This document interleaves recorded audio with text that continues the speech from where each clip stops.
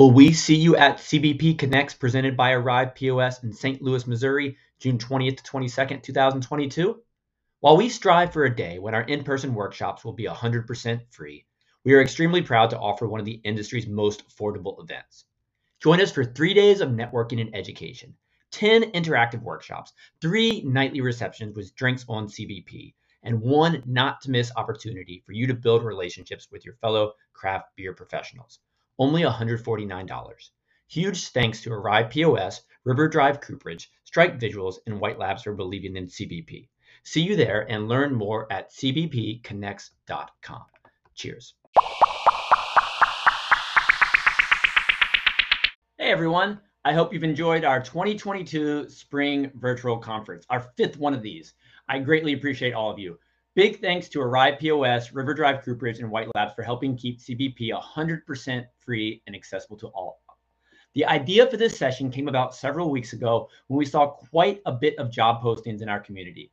The challenge of job postings being posted in craft beer professionals is that they not only can serve as simply employment opportunities, but also conversation pieces.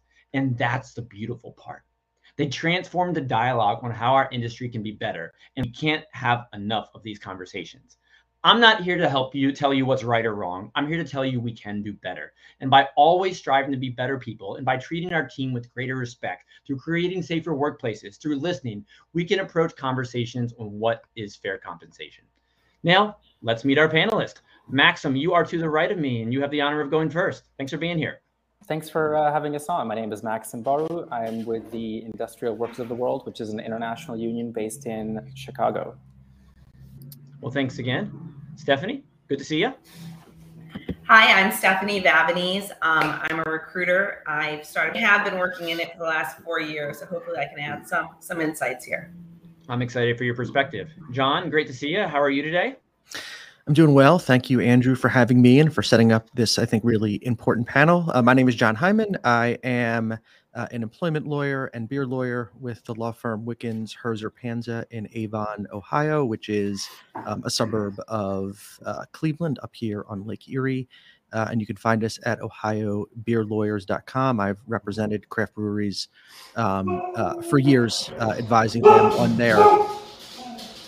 Someone's got some friendly dogs chatting right advising them on their labor and employment issues. Awesome. Well, thanks for being here, John. And Jake, this is the first time you and I have actually spoke. I have listened to your podcast, so I kind of felt like I knew what it was like to interact with you, but I'm glad to interact out on Facebook.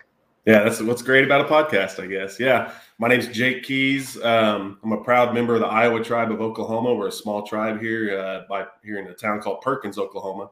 I own Skydance Brewing Company. We're Oklahoma's Native American craft brewery, the first Native-owned brewery in Oklahoma City. We opened 2018 at the end of the year, working out of a co-op brewery. And 6 months ago, we opened our own location in downtown Oklahoma City. So I'm ready to have this cool conversation. It's going to be a good one. Before we dive too deep into it, Maxim, you and I chatted earlier today, and we kind of connected over our travels to Iceland.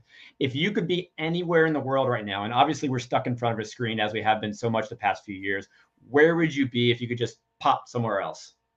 Oh my gosh, I think maybe Tokyo. I really miss colleagues of mine. I also had a really terrific opportunity to work with a small union in Japan called Tozen, which primarily unionizes immigrant workers, and a lot of people actually from the United States. And it was really inspiring to see workers from the United States fighting a good fight in Japan and having their attitudes towards unions changed when they themselves are immigrant workers in another place where they feel sort of culturally disoriented and out of place. And I really miss all those folks. Haven't seen them in a long time. I bet that was a fascinating experience.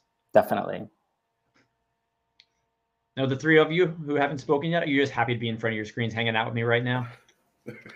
I just came back from spring break, so I was down in South Florida for a few days with my family. So now it's, as I look out my window, kind of gray, gloomy Cleveland April weather. So I'm missing the. You can tell by my glowing tan, but I miss the sun a little bit. So awesome. Stephanie, how about you? Where would you choose to be right now if you could be anywhere? Croatia. You know, why? It's supposed to be beautiful. Like it's my to-do. It's on the checklist. Next one up. So my wife and I, we actually honeymooned in Italy and Croatia. And I'm not going to do it on camera, but I've got a tattoo based off that trip. And it was an amazing time just driving the Croatian countryside. And we're driving and we look to the right off a seaside, view. And we're like, is that a castle? Is that a castle? And so we kept driving. We had the opportunity to explore an abandoned castle. So you got to go to Croatia. It's on the to-do list. And sailing over there is supposed to be exceptional. So I've heard. Yeah. Yeah, you got to go. Jake, how about you? Where would you be? I'm normally a Montana guy, so I like to be in the outdoors. But if it was anywhere, probably on some river in Patagonia, fly fishing or something. So I can appreciate Montana. We also did that trip, and it's amazing out that way. Yep. Now let's get into the real conversation. We can talk about travel later. That'll be a follow-up session. But Target is raising its minimum wage to as much as $24 an hour, depending on the local market. And they are currently starting at $15 an hour in all markets. I've seen job postings right here in CPP offering less than that for jobs with more responsibilities and more grueling labor. Why should someone consider working in the craft beer industry? I think because they love beer. I mean, it's a difficult time for employers everywhere as wages have risen to combat the Great Resignation, the Great Reshuffling, whatever you want to call it. And employers have felt the crunch of making recruiting and hiring and retaining quality employees that much more difficult, which is why you see Target starting at $15 to $24 an hour. You see the McDonald's down the street is advertising, $19 an hour plus full benefits plus paid time off to sling Big Macs on a griddle at a McDonald's. Nobody's doing that. Nobody's doing that because they have a passion for making Big Macs or dropping fries in a fryer. I think what makes our industry unique, I think, is the passion that people feel for it, which is why people get into it in the first place. And Jake, how about you? Oh, go ahead. Go for it, Jake. Yeah, I mean, I'm in a similar boat as John on that, I guess. Like, I came from running my tribe's casinos for almost a decade, making way more money than I make now. I don't really ever hardly get a paycheck, actually, as the owner of the brewery, but I do it for the passion and the love of it. And I think a lot of people do things that they love, knowing they may make a little bit less, or sometimes it's to get to the next step or do something different. But obviously, as owners of businesses, we can't use that as an excuse to not take care of our employees and to make sure people are happy. So for me, there's always that balance there. And like I said, I rarely get a paycheck. So as the leader, I eat last, and that's my theory. So. And Jake, as an owner, you chose to make those choices in your life, but for those who work for you, love obviously can't pay the bills. How do you encourage people to want to work in your tap room or your production side of things? Yeah, man. I mean, I think like we just have constant conversations, like I've always believed the key to success is winning relationships. And so making sure that we have great relationships with everybody that is a part of our team. So that means we're always communicating. When it comes to like the taproom staff, we literally had a meeting and asked them how they like to get paid, whether it's tip share or different, in the taproom, there's a lot of different ways to do it. I have one person that brews beer with me. It's just me and him. And I've never seen somebody work so hard in my life. And like, we just have regular conversations and make sure that he's happy and that we're taking care of him. And there's what I can afford to pay. And then sometimes I even feel like, man, I really wish I could pay him more and still be in business and stay alive. We're 6 months old, so we're still trying to get to a certain point. But so that we do other things, whether when we can afford a bonus or, obviously there's perks to working in a brewery. So it's, again, communication and having a good relationship with them so that where they're at and everybody, and they know where we're at as well. I think what John and Jake have brought up is spot on. It's a really important question to ask. I think the people do it for the love of it enormously. We're seeing, from our connections with workers in the industry, people making between 46, 55K in the brewing side, packaging, like 14 to 16 bucks an hour. And what we're seeing when we compare that to people's bills is that it's not affordable for them to pay rent, or barely affordable in a lot of locations.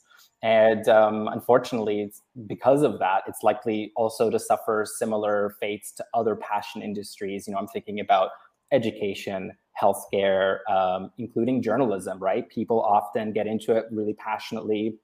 They work a few years, apprenticing, learning the skills. Then they do some really muckraking journalism for a few years, earning not a lot. And then, they want to have a family, they want to have a sustainable life.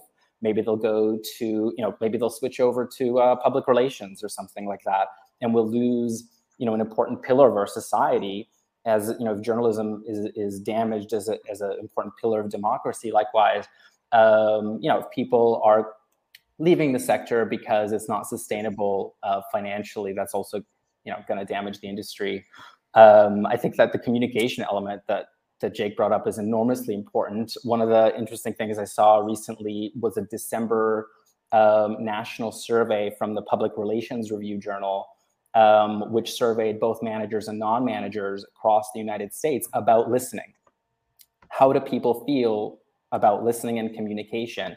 And what they found with super majorities is that both managers and non-managers agreed that complainers were not listened to, that people feel they cannot talk to those sort of up the food chain because of fear of reprisal or fear of, being disfavored in one way or another.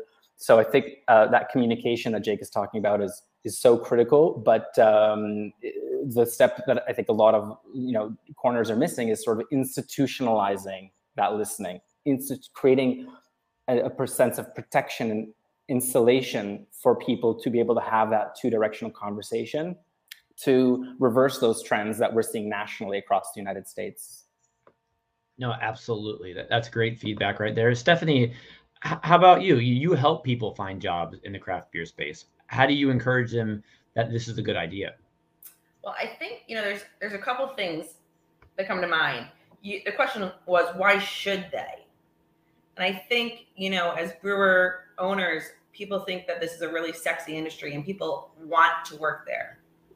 You need people who also don't want to necessarily work there, but they want a job. So I think that's something we should be thinking about as you're interviewing. Yes, if people are really passionate about an industry, they might be willing to take less. But, that's not always going to be the case. Some people want a job, and, why they should work there versus the reality is, like Maxim was saying, people need a paycheck. And at $47,000 a year, if that's what you're getting paid, or 55, and increases our 8% inflation in gas, it's not always going to be sustainable. So as cool as the environment might be, hopefully it's flexible. I mean, the selling points are you often have a flexible environment. It's pretty cool. It's a fun environment. It's hip. You have a lot of different personalities. Everyone's pretty much welcome. It's a very welcoming, I think, place. There is a lot of passion in it. It's fun. It's hip. You get to drink beers throughout the day, not everywhere, but that's a theme.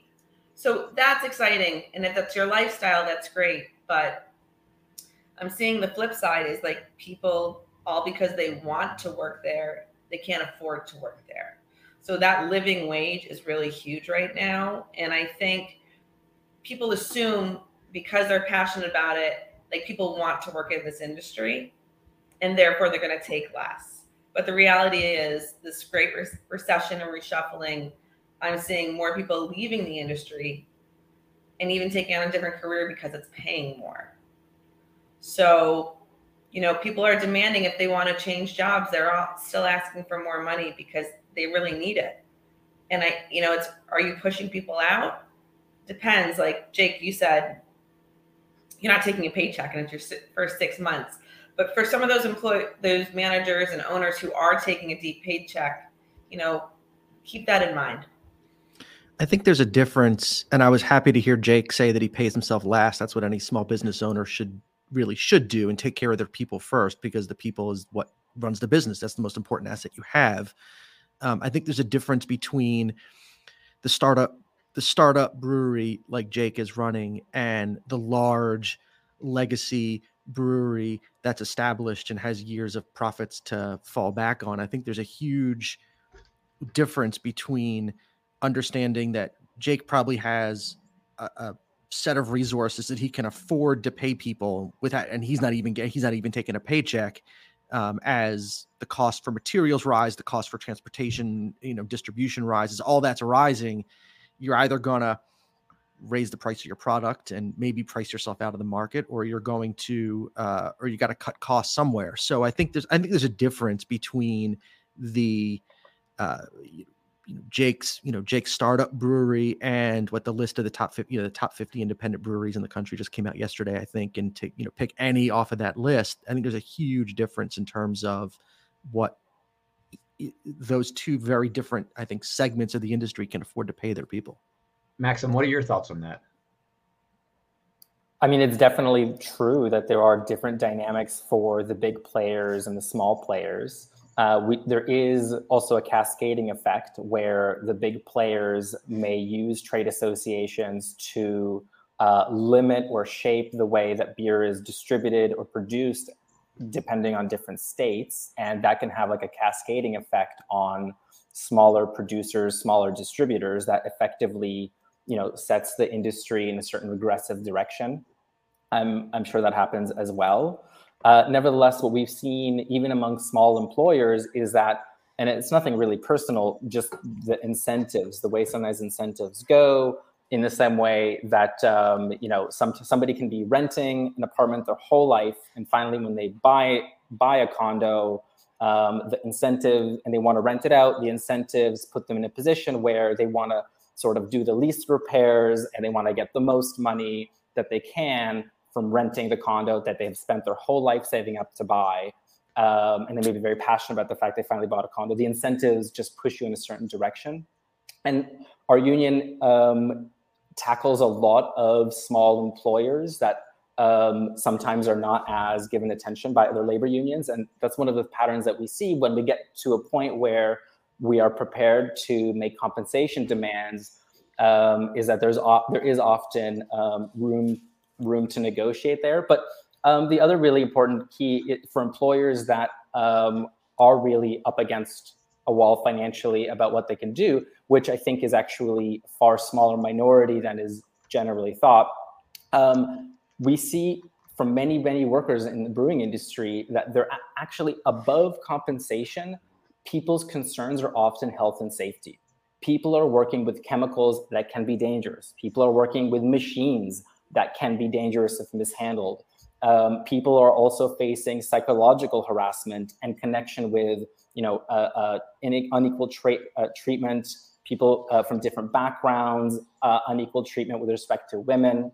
And those are, many workers just consider that part and parcel of health and safety on the job, even above compensation. So when we're also thinking about how to make the industry sustainable and how to make it attractive for people, how do we make it so it's an industry where when you look around the shop floor, people who are working there are older as well, that it's not just young people, there's not just enormous rate of turnover. There's more than just compensation in that package of what could be done. There's absolutely a ton of factors that go into that. We're going to dive into that in just a couple questions down the road. But I wanted to go back to the compensation portion and communication. I think all of you have mentioned communication at some point. Now, Craft Beer Professionals, we've recently partnered with Craft Beer Advisory Services on the first industry-wide employee satisfaction study. And we're excited to soon share these results as an industry-level report on these trends.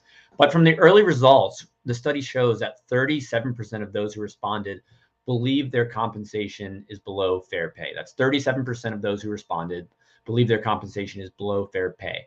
How should brewery owners and management be asking their employees what they want and how they believe they should be fairly compensated, what that package looks like? How do we initiate these conversations? I mean, from my perspective, if you know you are paying them below, I wouldn't, I'd address that, letting them know you realize that. But this is what you're offering. So don't pretend like you don't know. If you know, I think transparency is really key here when you're talking about compensation. The more transparent you can be, the more honest and genuine the conversation is. I think people will listen more and respect you more and be more understanding. And then they will also be more honest. Okay, if I can't do this, I think a big thing is, we're paying less, but hey, if we can hit these marks, then we as a team get a bonus. So you want to get buy-in as a company. So if you can't pay it, I think it's fair to address it, and that's going to be respected, but figure out a solution as we're talking about. The other thing is maybe it's a flexible schedule. Maybe someone's paying a lot for childcare. Do they really need to be there at those hours? Or it's healthcare. Maybe is there a different plan? Can we get creative? Or you don't have a 401k. Maybe can you as a company, and I've done this with my employees because I don't have a 401k. I said start a Roth, 401k, and I'll contribute what I would have contributed. So it's less overhead costs, and I pay them a percentage that I would hope to see. So is that something they approached you about, or you approached them about, or how did you know what they were interested in? Because I felt like it should be offered, right? And I felt like, and if I want to be competitive and I'm seeing what everyone else is doing, I know why people are leaving, right? So sweeten the pot before they ask it for it to be sweetened, I think. I'd be curious to know why the employees feel they're unfairly compensated. So what is their definition of fair compensation? Is it, I know what brewery X down the street is paying their employees and you're paying 20% below, and we are of a similar size and we do a similar, and we're similarly busy and we have similar output. And so I think I'm unfairly compensated that way. Or is it, I feel I'm unfairly compensated because my rent is X, my car is Y, my cell phone bill is Z, my groceries are, Delta, and I just can't make ends meet. And I think there's two different calculus or two different conversations to have, depending on whether fairness is defined by I can't make ends meet in this industry or can't make ends meet working for you versus I know I'm being paid less for comparable work. And I think the second is a much easier conversation to have with an employee than I think it's an easier conversation for a company to have with an employee over the second than the first. If the employee comes to you and says, I know that I'm not being compensated what I'm worth, because I know what I'm worth is based on what, XYZ or every other brewery in town is paying people for the same exact work. I think John is right. And I would just add to the two variations of those perceptions, two others. One being people's perception of sort of gaps in wages in a particular brewery. So for example, people might notice that men and women are being paid differently. People might notice that somebody who's working a different shift, different time of day, being paid differently, performing the same labor. People notice that brewers are being paid one sort of normal rate, and then people doing packaging are doing another rate, and noticing the way that those different jobs are paid differently according to what some people might see as like a more arbitrary distinction in the value of those two different jobs. So that's sort of like, I think another that's more, going into a conversation around transparent wage scales and hiring practices. And the other one that I would add to what John said is around spending patterns by the employer. So one of the things that our members, also see it in many industries is that an employer will say, I don't have money to pay you more right now. Like I'm stuck. And then they will go and they will buy a fancy piece of machinery. They will go and they will, or a new Tesla. Or a new Tesla, bingo. Or a new Tesla, or they will, buy a new staircase from some fancy company in Sweden or something like that. That's like, sometimes the workers go really far and beyond, and they say, okay, what do you want? You want this new piece of machinery? Let us research for you. Okay, where could we source this thing? And the employer goes and buys a more expensive version of it without any transparency or explanation. So it's also about the spending patterns that they see, where they say, okay, this employer is buying some nice stuff, has a nice life. Here I am working very hard, and there seems to be an unfairness there. So those are two other elements I would add to what John said. Which I will add is that's the owner's prerogative. It's his or her business and how they want to spend their money, but it is definitely a perception problem. If you're telling your employees you can't afford to pay them more, and then you drive up in your fancy new car or make this expensive capital investment that the employees might not perceive as necessary for the business, or not as necessary as putting a few more dollars in their pocket every paycheck. Yeah, that's not going to do miracles with employee morale for sure. Mm-mm. But Jake, you run a young brewery right now. How are you having these conversations with your team about their expectations, what they would like to have as part of their compensation package? And I mean, it goes back to what I said at the beginning. We make sure that we have a lot of team meetings. It's a lot easier for me too. I have less employees than a lot of the bigger breweries, right? So I get to have a little bit more of that one-on-one, face-to-face time with people. I work every day in the brewery on packaging, so when it comes to the production side, I'm there with them all the time. So and I sense if somebody's unhappy or not, and that's always on my mind all the time, because again, I'm at the stage right now, I can't afford to lose somebody like that for me right now, it'd be devastating, so that's always something I'm thinking about all the time. When it comes to the taproom staff, again, we're meeting monthly. We do monthly like incentives and contests and stuff, and we allow them to have say in what that might be. We point out, I open up books. Sometimes I don't go maybe all in depth to the bank account and stuff, but we look at financials with the taproom staff. We show here's what we sold this month, and here's what we did in packaging wise, and that lets them feel a little bit of ownership, like they're part of the game, but they also get to see where I'm coming from, right? So it's like, hey, we had to cut back some hours in December and January, and me and my wife, we worked some taproom shifts to kind of save on payroll a little bit. But as we did it, we were showing them, here's what we were doing. Here's where taproom sales were down for those 2 months. And then when things went back up, we gave them all the hours they could use, And so it's just, again, it always comes down to that communication. And we try our best to look at it like a family. We're all a family. And if everybody feels that way, it's a lot easier to have that communication. But sometimes my wife's a little bit better about picking up on the signals that maybe somebody's unhappy or whatever. But look, it's been 6 months, and when you first start a brewery, it can get really busy really quick and put a lot of stress on a lot of employees. And we've been extremely lucky to not be losing people.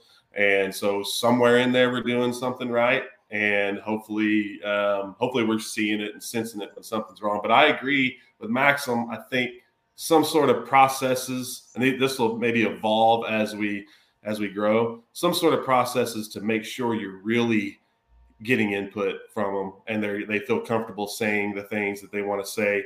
Somewhere, I know with my position, people may not want to say certain things in front of me. And so that's something I'd be interested as we grow to try to figure out ways to implement that kind of stuff. And Jake, what's something you've learned from your employees so far? Oh man. I don't ever underestimate a 21-year-old anymore who the first time to serve alcohol was in our brewery. And for her age, like all the preconceived thoughts I had of younger people that age and how hard they might not be willing to work, she's completely blown me away with her, how hard she works and shows up early and all that kind of stuff. So that, and then I think like hearing them talk to us about how they want to do the tip pool, that kind of stuff. Like, I didn't think they'd want to do it that way. I came up from waiting tables and bartending in the old days, and I wanted my tip money to be mine. And they wanted it this way because some people work the opening shift when it's slow. We open at 11 o'clock. We're the first brewery in town open, and then we're the last one closed. And so they want to make sure that, hey, I opened up, I did all the cleaning and the mopping, and then I left about the time it was getting busy, but I'm going to get my share of those tips. So hearing them say that really opened up my eyes a lot. So your employees made the decision to start tip pooling? Well, I would say in the very beginning, it was a scramble to get open at the last minute. We got our license to serve alcohol like the day before we opened. And so we did that to begin with. And then when we had our first, that next 4 weeks later, we had our monthly meeting with everybody. We just asked them, hey, how do you guys want this to be? We did this on a whim because it was the easiest way we knew how to do it with the POS system that we use and all that stuff. And so they all to a T were ecstatic about that's how they want it done. And so we've always stuck to it. And I'd say every other meeting, we ask them again, is this still working out? Do you guys like it this way? We can change it however you want. Does anybody have ideas? We're always asking for ideas all the time. And so, yeah, I mean, that's I think that's hopefully they're telling me the truth and they really like it. And it seems to be working out good for everybody. On one hand, there's compensation, and on the other hand, there's happiness. But compensation doesn't necessarily equate to happiness. For all of you, I'd love to hear the other factors that influence an employee's happiness. I know, Maxim, earlier you talked about health and safety issues. What are the other things we should be considering that come together for a bigger picture of providing that ultimate employee experience that we all really should be striving for? I think that maybe to get the ball rolling, in addition to health and safety, which is definitely people's top priority when they come to the union, is something that I think we're all familiar with and we all know in our guts, which is wanting to have a reasonable amount of control over when you do your work, how you do your work, and to what ends your work is put. To have a sense of like a meaningful seat at the table, as we started off by saying, people love this industry. More often than not, people want to see the industry succeed. They want to see people enjoy the products. And often they actually see efficiencies or competitiveness or agility or improvements in the process or machinery or what have you that could be made and are not being made as a consequence of some one arbitrary reason or another, or not being listened to. And they would like a seat at the table in order so that more brains and more diverse brains can collectively make better decisions that ultimately benefit themselves and as well as the industry. So I think a sense of meaningful control of the working lives really, isn't that what we all want at the core of it? Has that changed more through the pandemic, do you believe? Pardon? Has that changed more through the pandemic? People appreciate little things like having more control over their life, that work-life balance. I think that one has stayed steady. I haven't seen a big change in that one. I think at the end of the day, I think if you kind of put all the ideas that we've talked about into the blender, I think what comes out is employees want to feel respected and appreciated. They want to feel that they're, compensated fairly for a hard day's work. They want to know that they have a seat at the table, that their ideas are respected and listened to. They might not always be adopted, but at least they're being listened to and taken seriously. That we all go to work with 10 fingers, or most of us do anyway. And we want to leave with the same 10 fingers we came to work with, that we're given a safe place to work. I think it comes down to respect and appreciation. And I think if employers keep that as the kind of guidepost for how they make all their decisions, it may make me obsolete and I might not be an employment lawyer anymore because companies might not need my services. So it kind of goes against my own self-interest. But I think at the end of the day, that's what solves a lot of problems in the workplace. Now, let's talk a little bit about wage. If this conversation got started and why we made it into a panel is someone would post a job, say, in Montana for $35,000 a year for brewers. And the person in California and LA sees it and like, oh my gosh, how can you live on that salary? So, how should brewery owners look at how to craft the right wage for each position? Is there a formula, and what factors should they be considering when determining how to properly compensate their team? Yeah, I feel like for us, in Oklahoma, we're similar to that Montana situation. And I think when we did a lot of research online and tried to find, examples of breweries and talking to maybe accounting firms and accountants and stuff, there doesn't seem to be a lot of representation for businesses in areas like where we're at, where, rent's a lot cheaper than it is in some of these other states. Groceries are a lot cheaper than it is in some of these states. And so for us, it was hard to find that. But as brewery owners, we all know other brewery owners in the area. That's just part of the brewing industry. We all have a good relationship and we share ideas and we communicate with each other. So literally for us, it was talking to all of our friends who own breweries, kind of getting a feel for where everybody was at on whether it's the hourly pay for taproom staff, for brewing staff, that kind of stuff. And making sure, for me, it was making sure we were on the upper end or above that. And so that was kind of really how we went, and then throwing it together in our financials, make sure that works. And we think it will work. And so that was really our method for it. I'm curious, Stephanie, when you're working with your clients, helping them recruit for positions, are you helping them also benchmark what the right pay level or pay ranges are for a particular position, and how are you going about doing that? That's a great question, John. So I do that. And it's interesting because, whenever I'm sending a candidate over, I typically will have an idea of what they're currently making and then what they're targeting. And then I'll also know what the brewery is paying. So I do provide guidance as much as I can. But I think one of the things when I'm talking to breweries, like even in Syracuse where I am, and they tell me what they're paying, kind of going back to the previous conversation a little bit, like, is an employee feeling valued? Like, why are they feeling this? When you talk about Target paying $15 to $20 without having any skills, that's what you're also up against. So I'm worried about the group think a little bit that you have going on, Jake, with all due respect. But if you're talking to other brewery owners, you're kind of going off of each other, right? And no one really knows.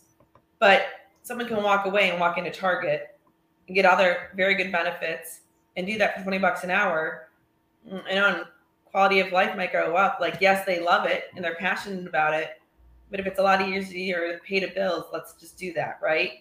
So the other thing I talk about when I'm doing this is, well, how many years of experience do they need? Like, what's the skill set? Like, there's a value to skills.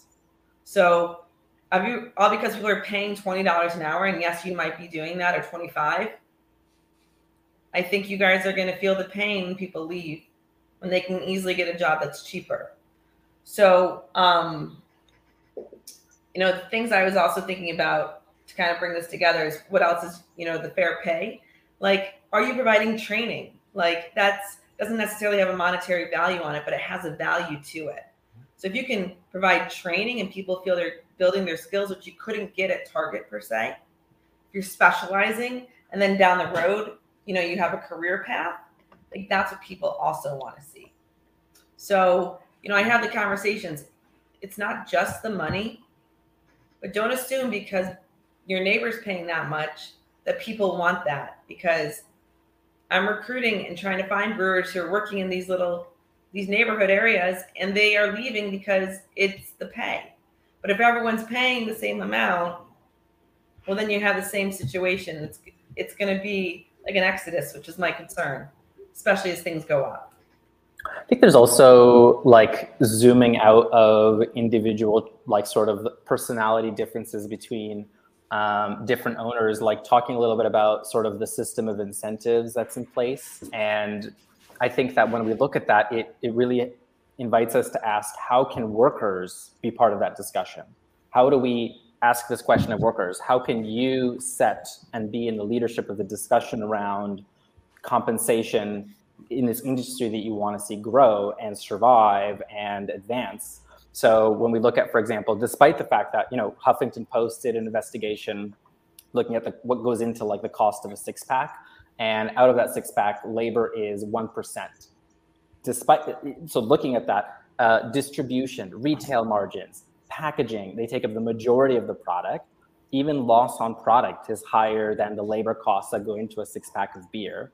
But despite all of that, there is something that incentivizes many owners, out of all of those different expenses, to turn the screws on that 1% that is their labor expense, which is that the cost of machinery, the cost of the chemicals, the cost of other input products is set by sort of other industries and other employers who are organized into trade associations and themselves set, are aggressively organized to set prices, and they might be perceived as inflexible, whereas their employees who are not organized as they are in trade associations of one sort or another, they can be negotiated with in small groups or individuals, and you could continuing to suppress wages, continuing sort of like to depress wages. And that's, like, this reality is something that was recognized in the United States in the early 20th century. The founding act of US labor law talks about this inequality of power between employers and workers as having one of the consequence as leading to suppression of wages and compensation, and that leading to exacerbating business problems. And the need to create that legal framework in order to balance out these tendencies, which are not balanced out by the spontaneous will of individual employers.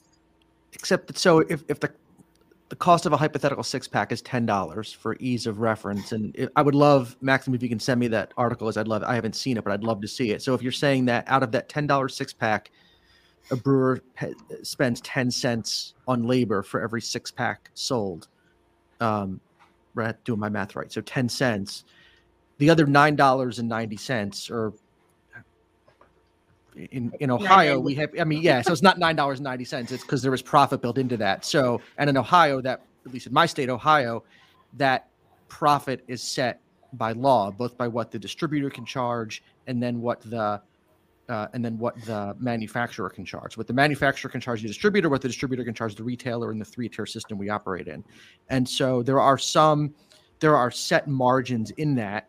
And so I guess the point I'm trying to make is that assuming that 1% number is correct, if you're going to go from 1% to, I don't know what you consider a fair number is, 5%, 10%, whatever it is, then the question becomes, where does that give? Do you go from $10 to $11 to make up that difference? And is the market going to support that? And if the market doesn't support that and your sales suffer as a result, then do the people that you're trying to raise up with higher wages, do some of them end up losing their jobs because your business can't support paying those wages? Or is the answer that every six-pack goes up a certain amount because all the wages are raised, but then will the whole industry support? I mean, I don't pretend to have any answers, but I don't think the answer is as simple as we just say 1% is insufficient and we say we should be paying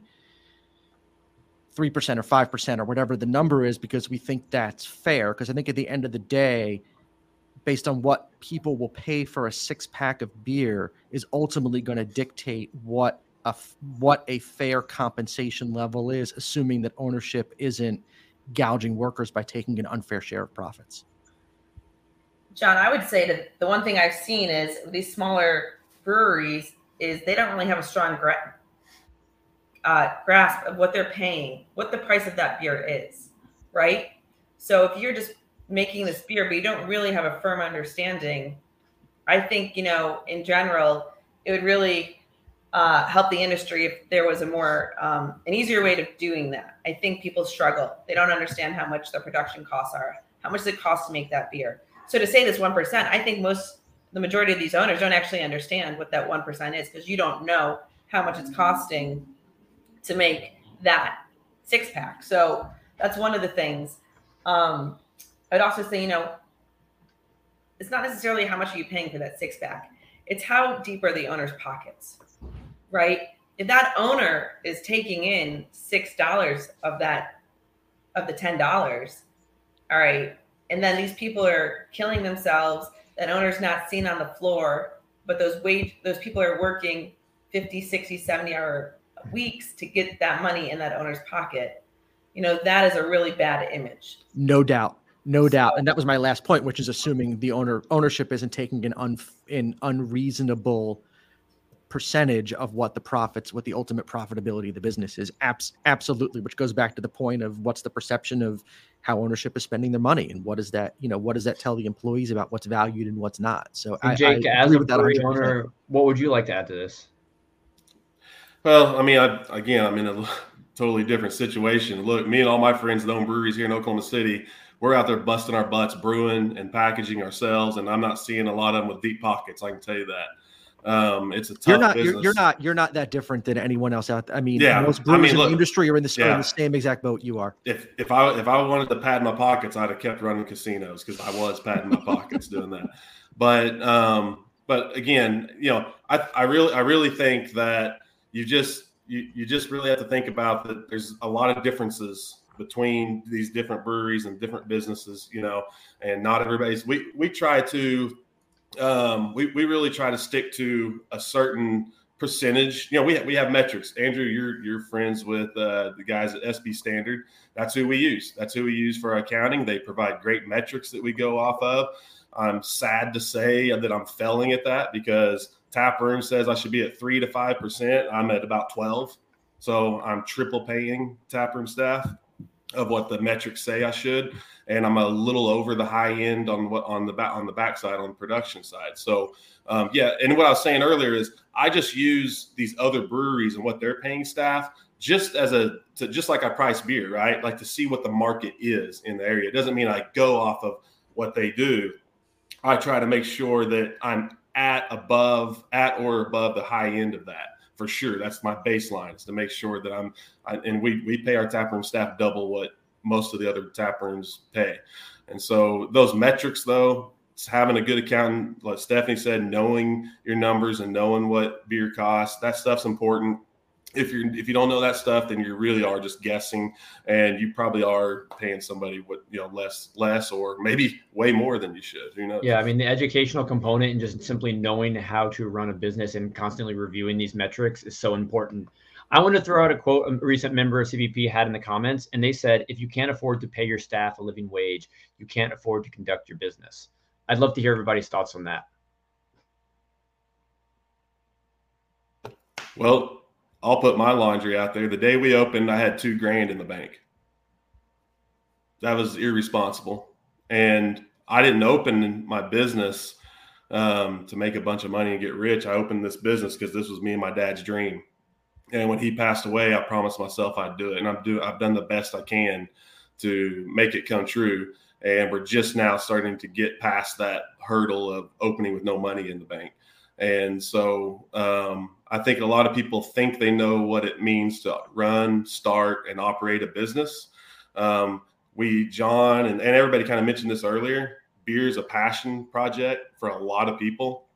And sometimes that passion causes us to open a business, maybe when we weren't 100% ready to open a business, but needless to say, if it's your passion, it's what you really want to do, and you have a purpose in life to make it happen, then I'm all for somebody making it happen and go do it and figure it out the best you can as you go. And that's kind of where we're at. And there's a lot of stuff I can't afford to do. I can't afford a centrifuge.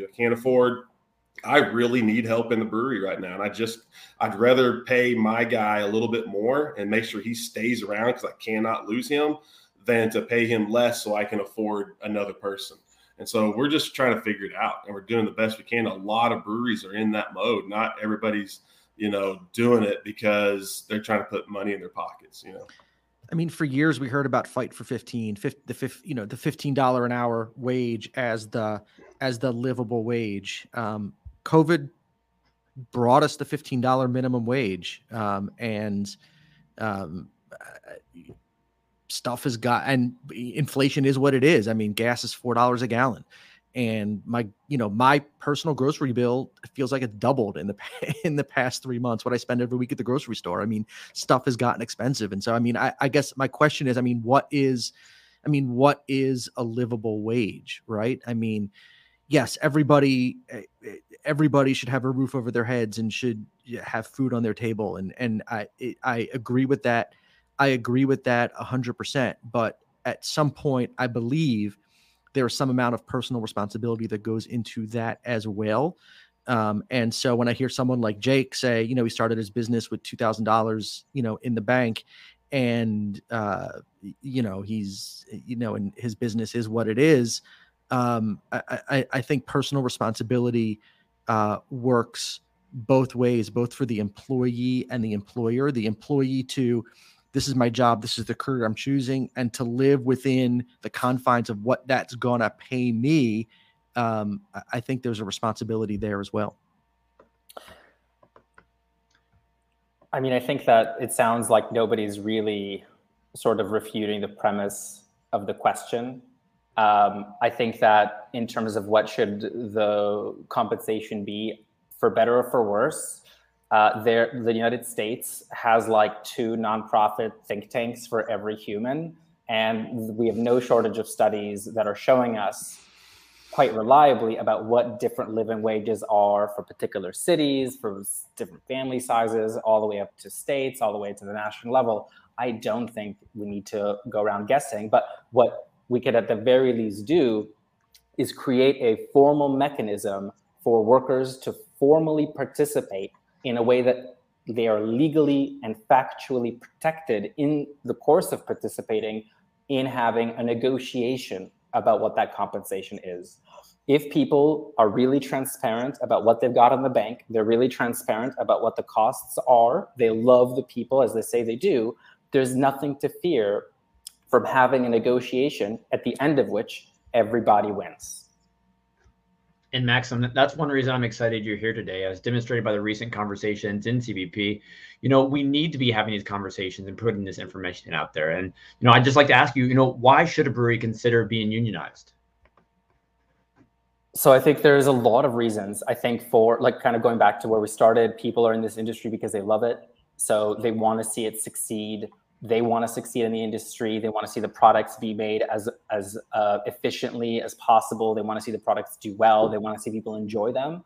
And having the ideas and processes that are used to create the products and sustain them go through more and diverse brains, where people have a factual, legal, facts on the ground way of participating in those processes in a way that protects them from arbitrariness and reprisals, is good for the industry. This is an industry that is used to setting standard operating procedures. It knows the value of looking at a machine and asking, how do we operate this machine? Let's put it on paper. Here's a particular product. How do we make this particular product? Let's put it on paper. So this is not really an industry for which procedure and following careful procedure so that nobody gets physically injured is like common territory. Getting people together to create those procedures where they're going to have a better outcome. Those people who are doing the work are going to be happier, more productive, more efficient. You're going to stabilize your industry. For example, rather than having turnover, you're going to have, your variable when you're assessing, the quality control processes. You're going to have less variables to take into consideration because you're going to have a stable group of people over time making the product, using the machinery, and they're going to accumulate skills over time.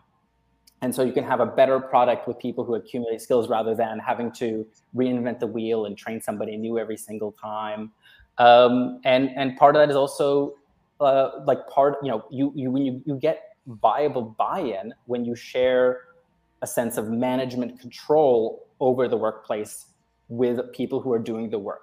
Right now, the way we sort of have it structured, even if you bring $2,000 to start the business, the person with the largest sack of cash has the exclusive management legal authority to direct how the work is done. And from our point of view, the people who are working in these breweries and producing the products ought to be participating in managing them. We all want coordination, we all want vision, we all want direction. And the people who are producing the products are in the best position to do that because they're the ones who for whom it's a passion, who've invested their whole life and energy into this industry. And out the other end of that are going to come better products that are more sustainable, that are going to be, also good for the community in which these workers are employed, the community that is also consuming the products, that your workers are a part of. And we can see in other markets that are similar, like Western Europe, where levels of unionization in this sector are higher, that the sky has not fallen. And in fact, that the industry is robust with higher levels of compensation, more tighter procedures around scheduling, more representation, and so on and so forth. So those are some elements for the industry to consider. And Maxim, I'd like a quick follow-up for you. You talk a lot about the production side of things. The craft beer industry is so unique because we have hospitality right alongside production. How does that play out into this equation?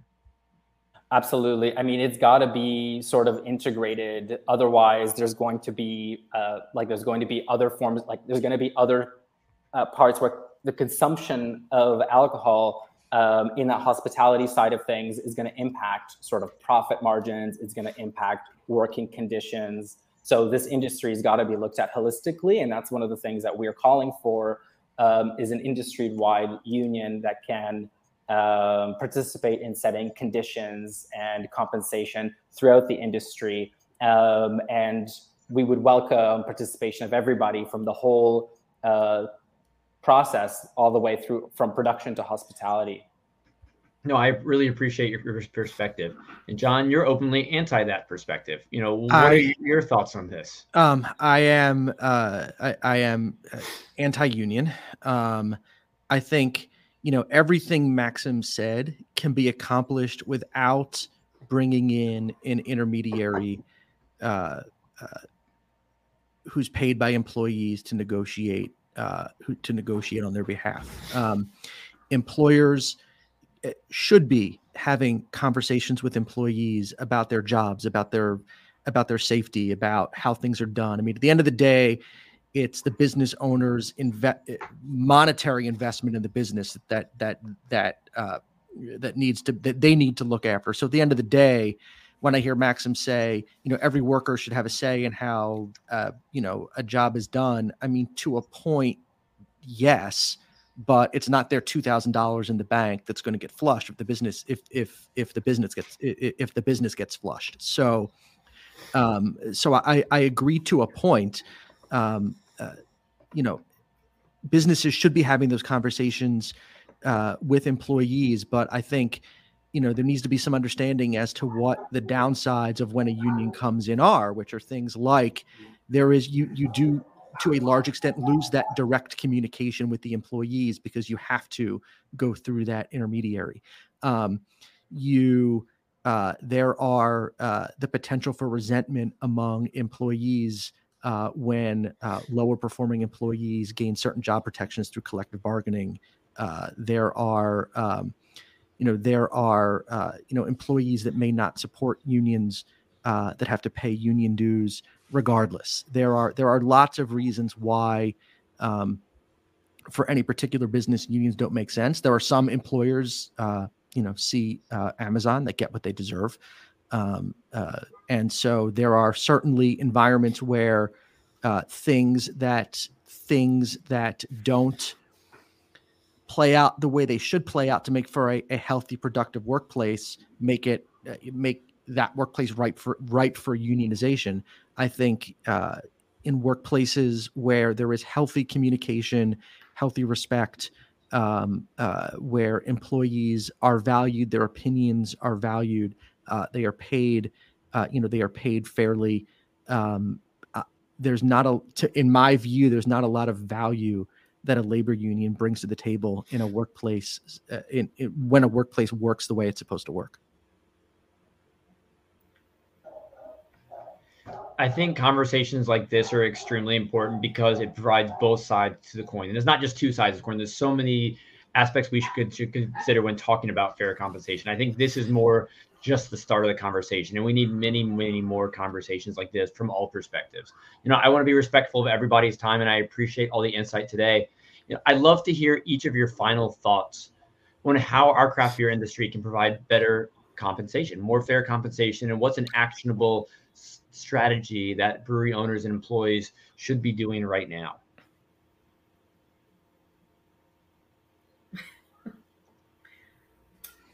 I'll start. And I think one issue that has not been brought up yet is the issue of pay transparency. I think that's really important. People should know what they're going to make when they hire onto a job. And too often you don't, because there is this black box of compensation. There are some states now, Colorado, which has its fair share of craft breweries, is one. New York City is another, that have pay transparency laws that require when a job is posted to post what the pay range is for that particular job. People should know what they're applying for, what they're interviewing for, what their compensation is going to look like when they get hired onto a job. And all too often, they don't. And I think that leads to a lot of the inequity that we've been talking about and trying to avoid. And so I think pay transparency in the process is a really good way to kind of focus this conversation towards what is fair compensation? I would just talk to the sector of the industry that are the workers, which is to say, your employers are organized. They are organized in trade associations up and down every level of municipal, state, and federal, and they use those trade associations to shape the market and to shape the laws that govern the labor market as well as the market of consuming beer. And so it would only make sense to have equality there and be as organized, at the very least, as organized as your employers are to reach fair compensation. I would add to that, once again, fair comp, we're not just talking a number. I think compensation is also leading to retention and what's going to not only get them in the door, but get them to stay. So you need to think about the big picture. What's the company culture that you have? Like, is your environment diverse? Who are you bringing to the table? Are you going to the same pot every time to get people in? Because people, another big thing is it's not just about compensation right now why people are leaving. People are leaving because of company culture, lack of diversity, and they're looking at jobs. They're taking this into consideration. So, it's not just about that dollar amount, Jake. I love that you're a small business owner.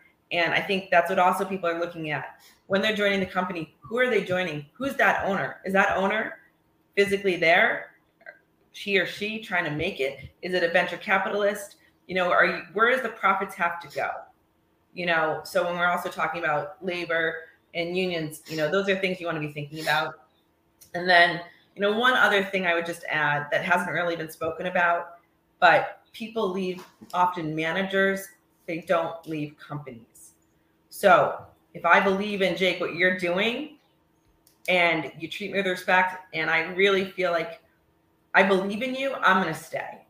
It's not going to come down to the penny or what I can make it target. If I believe in you, if I believe in the product and the mission of the company, people are going to stay because it's that culture and that's why they're there. It is the passion. But I just don't want people to take advantage of those people and their passion.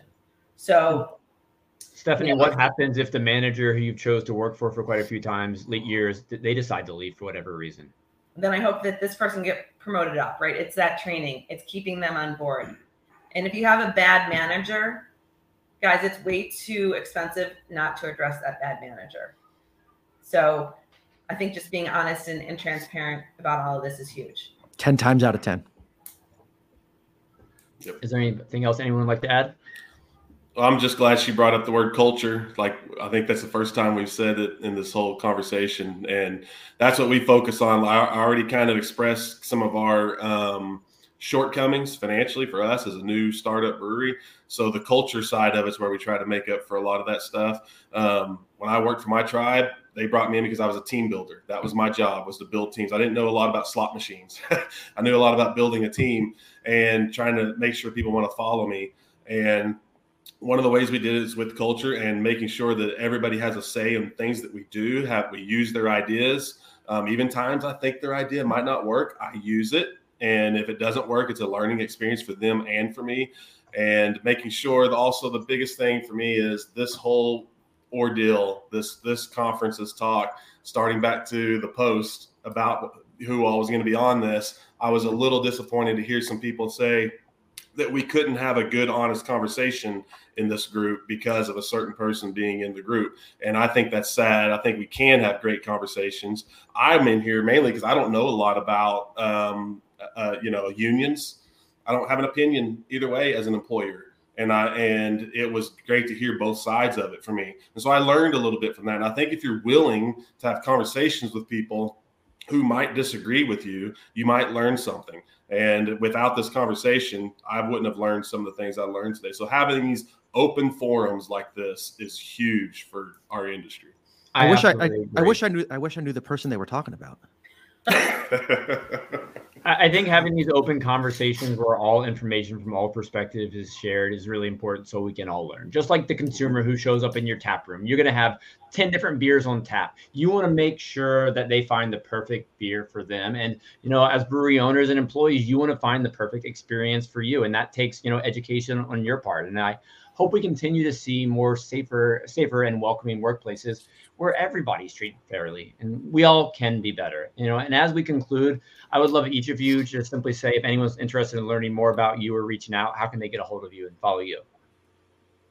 And Maxim, you're to the right, so you get to go first again. Sure, yeah. So people who want to get unionized in the brewery industry, reach out to us at iww.org/unionize, and you can get yourself on the path to setting up a conversation with one of our labor organizers who will get back to you promptly and connect with other people in the industry who are leading this new effort across the United States and internationally. It's being done by people in the industry on a voluntary basis, driven by volunteers who are passionate and embedded in the industry for a union that is going to, of workers who are going to, take their working lives into their own hands in this industry. And Maxim, I truly appreciate you being here today. Thank you. Thanks. Stephanie? My name's Stephanie Vavanese. I'm with Brew Recruit. So if you guys need help, looking at trying to get ideas of what other people are being paid in your industry, another big thing is like interviewing, how you're being fair in that interview, trying to ask the questions when it relates to talking about compensation. One thing I would just say is I always ask, what is your target compensation and what is a range you'd honestly consider? It opens it up for conversation and it doesn't put someone in a corner. So if there's any way I could help guide anyone in that, please just reach out. I'm happy to help.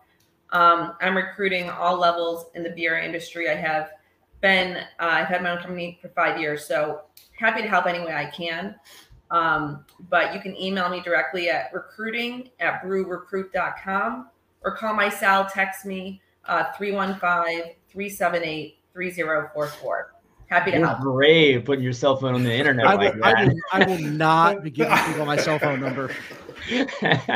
Jake, you're up. I mean, I think just like most breweries, the best way to find us is on social media, on the Instagram at Skydance Brewing, on Facebook, Instagram, Twitter, all that stuff. And like you mentioned at the very beginning, I kind of documented my journey a little bit on our YouTube channel. And then also I tried to learn from a lot of other entrepreneurs by starting a podcast and interviewing them. And so I have a podcast called Brewed with Hustle. You can find it on, my favorite version is on YouTube because we do some cool video stuff with it, but also on all the Spotify and Apple, all that stuff. And John, besides a recent CBP thread, where can we find you? You can find me at Brewery Union Busters. No, it's OhioBeerLawyers.com. You can find me. That'll take you to my law firm's website, and all the information is there. And it's conversations like this why CBP exists. I often say they're tough conversations, but they're not tough conversations. They're critical conversations we need to be having. So I appreciate everybody being here today. Maxim, Stephanie, Jake, John. I appreciate all of you. I appreciate everybody in CBP. Thank you, and everybody have a great rest of your day. Cheers. Thanks. Cheers. Thanks. Thank you. Bye. We are proud to keep CBP 100% free and accessible to all. If you enjoyed conversations like this, please hit the subscribe button.